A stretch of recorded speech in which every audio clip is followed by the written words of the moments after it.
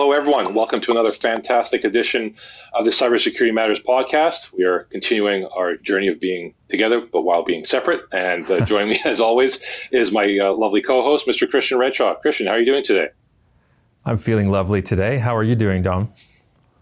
I'm feeling pretty lovely as well. I'm excited to know who our guest is, though. Well, our guest today is Hannah Tufts, and she is from Exhale Barcelona. She is a freelance cybersecurity specialist, and I can't wait to get into it with her. Let's bring her on. Awesome. I think she's our first ever guest from Spain. So we'll pause here for a moment. We'll bring her on, and we'll have an awesome conversation. Sounds good. Hannah, it's great to have you on the show. Welcome to Cybersecurity Matters. Thank you so much for having me. I'm really, really pleased to be here. Now, you're all the way in Spain, so there's a bit of a time lag on the internet connection here. We'll just do our best, but we're going to roll right into the first question. We want to get to know you a little bit. Can you tell us, I think the main question on my mind is, how did you get involved in cybersecurity in the first place?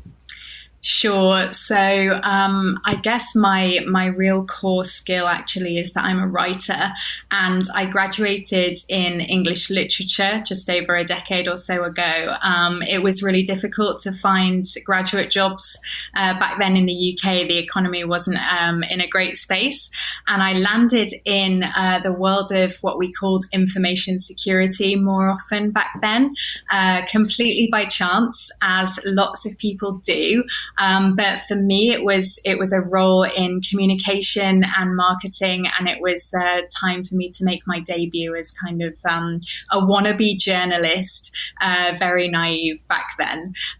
So I soon kind of realized that actually the industry that I was going out to my friends and family and kind of describing as, oh, it's quite dry and quite techie, you wouldn't really get it, was actually really, really engaging, and for me was such a huge creative challenge to take something that, people struggle to engage with, but to turn it into something much more relevant and kind of humanize that topic. So it got me quite quickly, and I deviated a little bit from cybersecurity and went into the world of finance for a few years, where I was on the other side of all of those kind of awareness campaigns that I'd been working on, which was really interesting to see how they really lacked visibility in that kind of corporate environment. And then I made the decision to completely change chapter, moved to Barcelona just around 4 years ago, and I like to think of it as the universe being at work, because I came across a role at a cyber threat intelligence startup in the city here, and it just felt like one of those things that was meant to be, and all of a sudden I was back into that world of cybersecurity.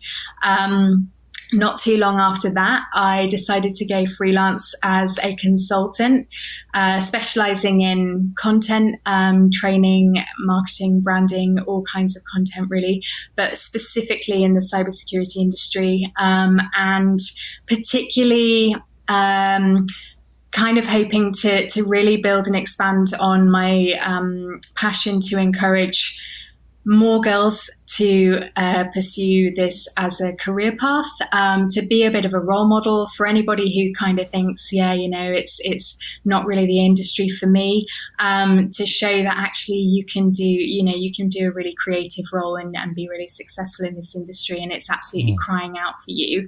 And much more recently, I kind of started studying more around digital wellness and the neuroscience involved in our relationship with technology, and saw loads of synergies with the types of things that I bring into training programs and awareness programs in cybersecurity. So I've been really lucky that I've worked with a couple of clients in the last 18 months to introduce that theory into training programs. And I'm now, as we move into a new year, looking at really expanding on that further, more as a kind of coach, but also bringing that theory into a lot of projects and programs and initiatives as well. You have such an interesting background, Hannah. I mean, you touch on so many different areas there. I have a million different questions, but I'm trying to prioritize them in my head. First off, I like to go down that path of digital wellness. So both Christian and I and our viewers and listeners can better understand that concept.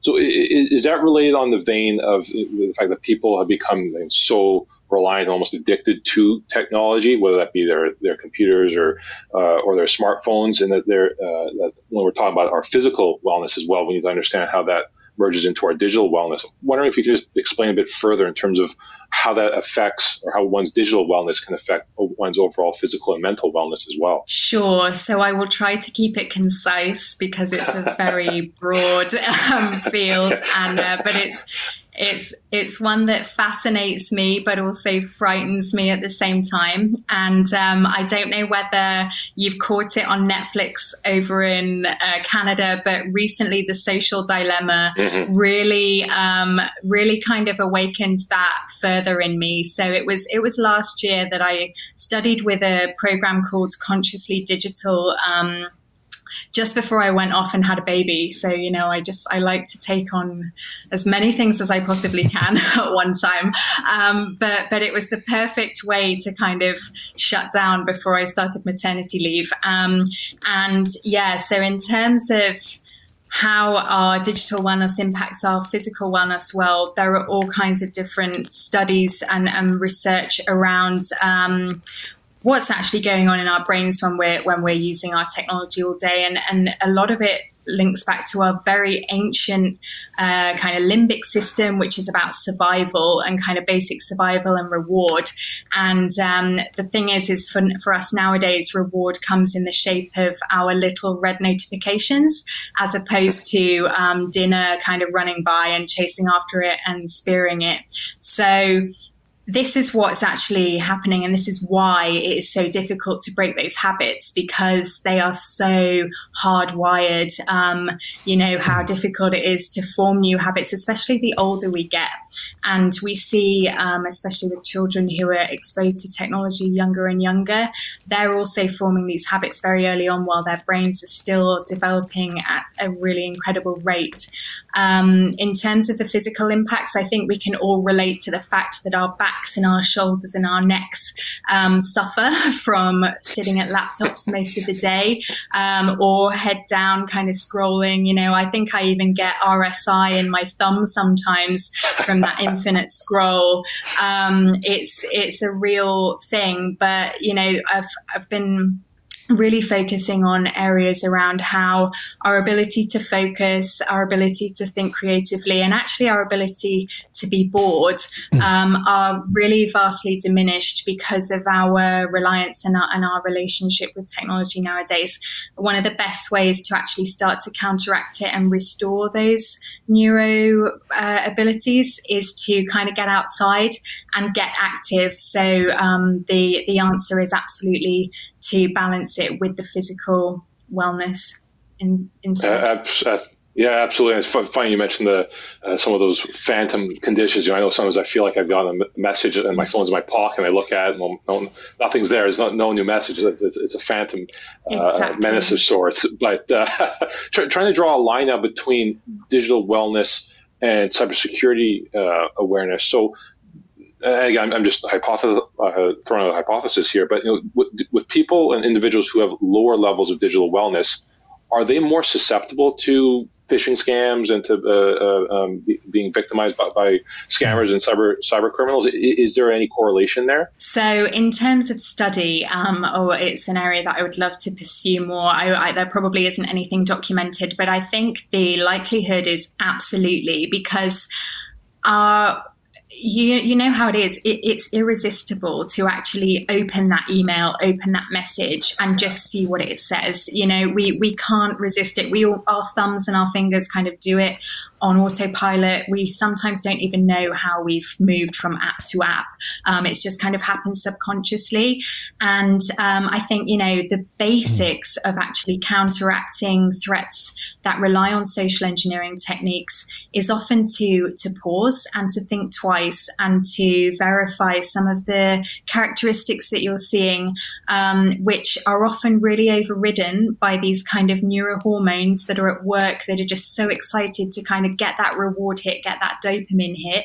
And maybe there's a bit of oxytocin and serotonin in there as well.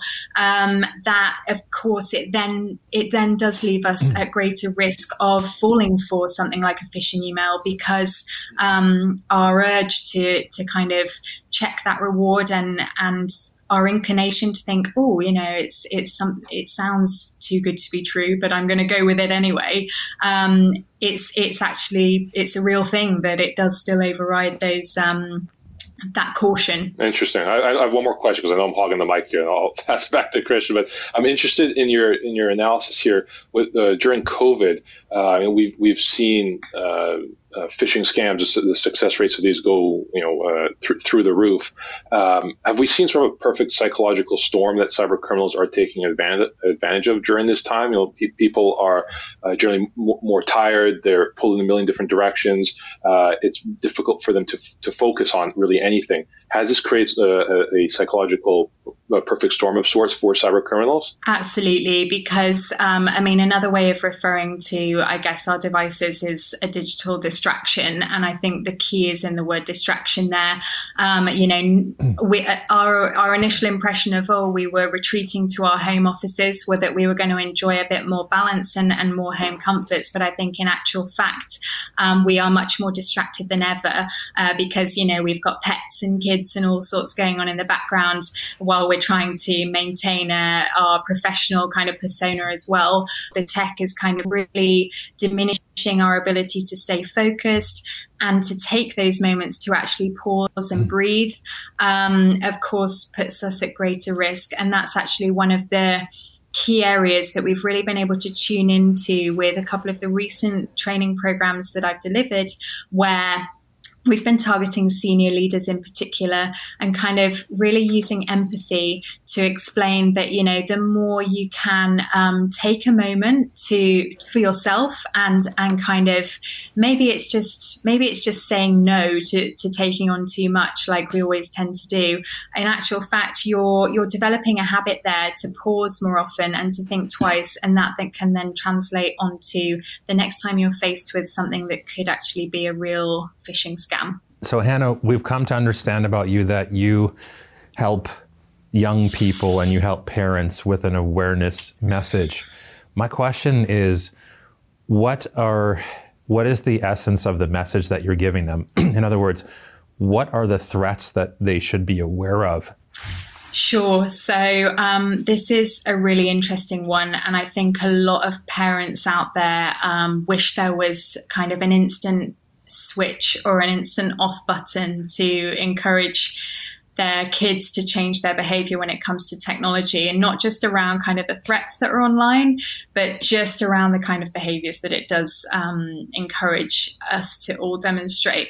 It's a very human interaction that we're dealing with there. And I think the perception that it's something very technical and that the threat is very technical, what puts a lot of people off from in it and being able to have those constructive and supportive conversations.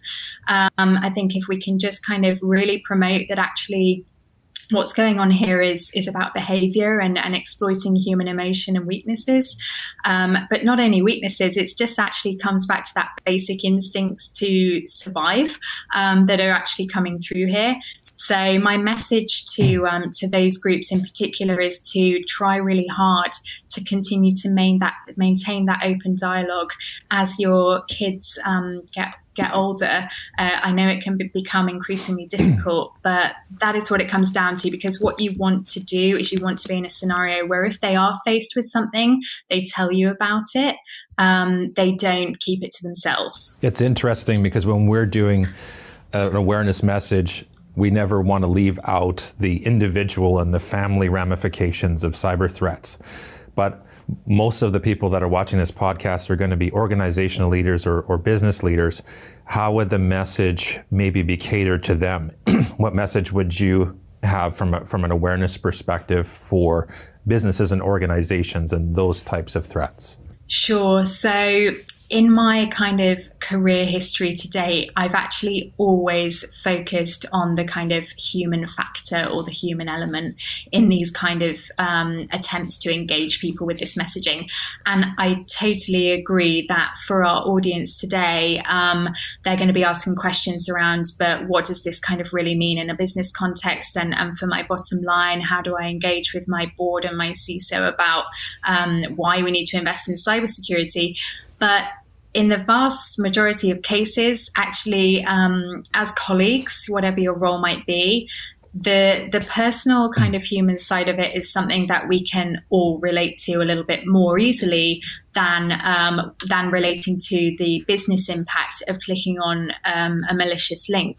For us, it feels like there are less personal kind of ramifications from something in a business context versus, if something happened in our personal lives. So often I'll still actually come at it from that angle because that's the emotional hook that makes people realize that these threats are real and that they can have those real devastating consequences.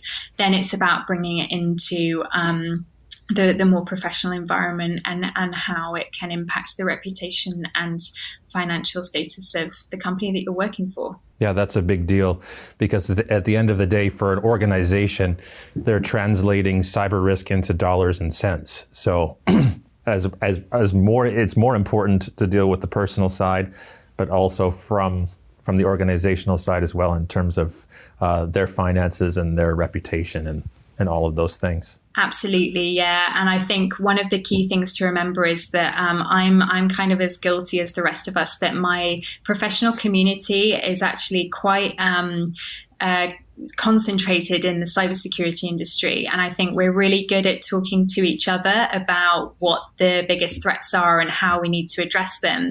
But what we need to often remember is that the people that need to buy into cybersecurity are often the ones who don't really have much of a clue about it and are not as passionate as we are. So in actual fact, talking to them in a bit more of a plain language helps to get them on board, makes them feel less alienated, and helps them to kind of make it feel real, I guess. That's some great wisdom to end with. Absolutely, that's absolutely fantastic. Christian, I'm super appreciative of you taking time to join us today, Hannah. That was an absolutely epic conversation. Thank you so much. Thank you so much for having me. Christian, that was a really, really interesting conversation with Hannah. Curious to know your thoughts on it. Well, first, what struck me was somebody in Spain with a British accent. Obviously, there's a story behind that. So that was refreshing. So I guess what struck me was humanizing the awareness message, and especially her focus on dealing with young people and children and parents. There's a specific message there, and there's a lot to protect when it comes to important people in your life. Absolutely. I think, the extension of that was the concept she introduced to us of being digital wellness, and I think that was very, very interesting concept. And, as our lives become increasingly digitized, it just only makes sense that an extension of our wellness needs to be in that digital world as well. So I think it was really, really interesting for Hannah to lay that out. We were very grateful to her for that very time relevant today. For all of us. Yeah, absolutely. And speaking of being grateful, as always, we appreciate all the loyal listeners and viewers to the Cybersecurity Matters podcast. If you're interested in looking at previous episodes, please make sure to check out the Conversations That Matter YouTube page, as well as a slew of other awesome podcasts that fly under the Conversations That Matter banner. But as always, we look forward to entertaining you and educating you every week. But until next time, be well, be safe, mask up, and we'll see you next time on the Cybersecurity Matters podcast.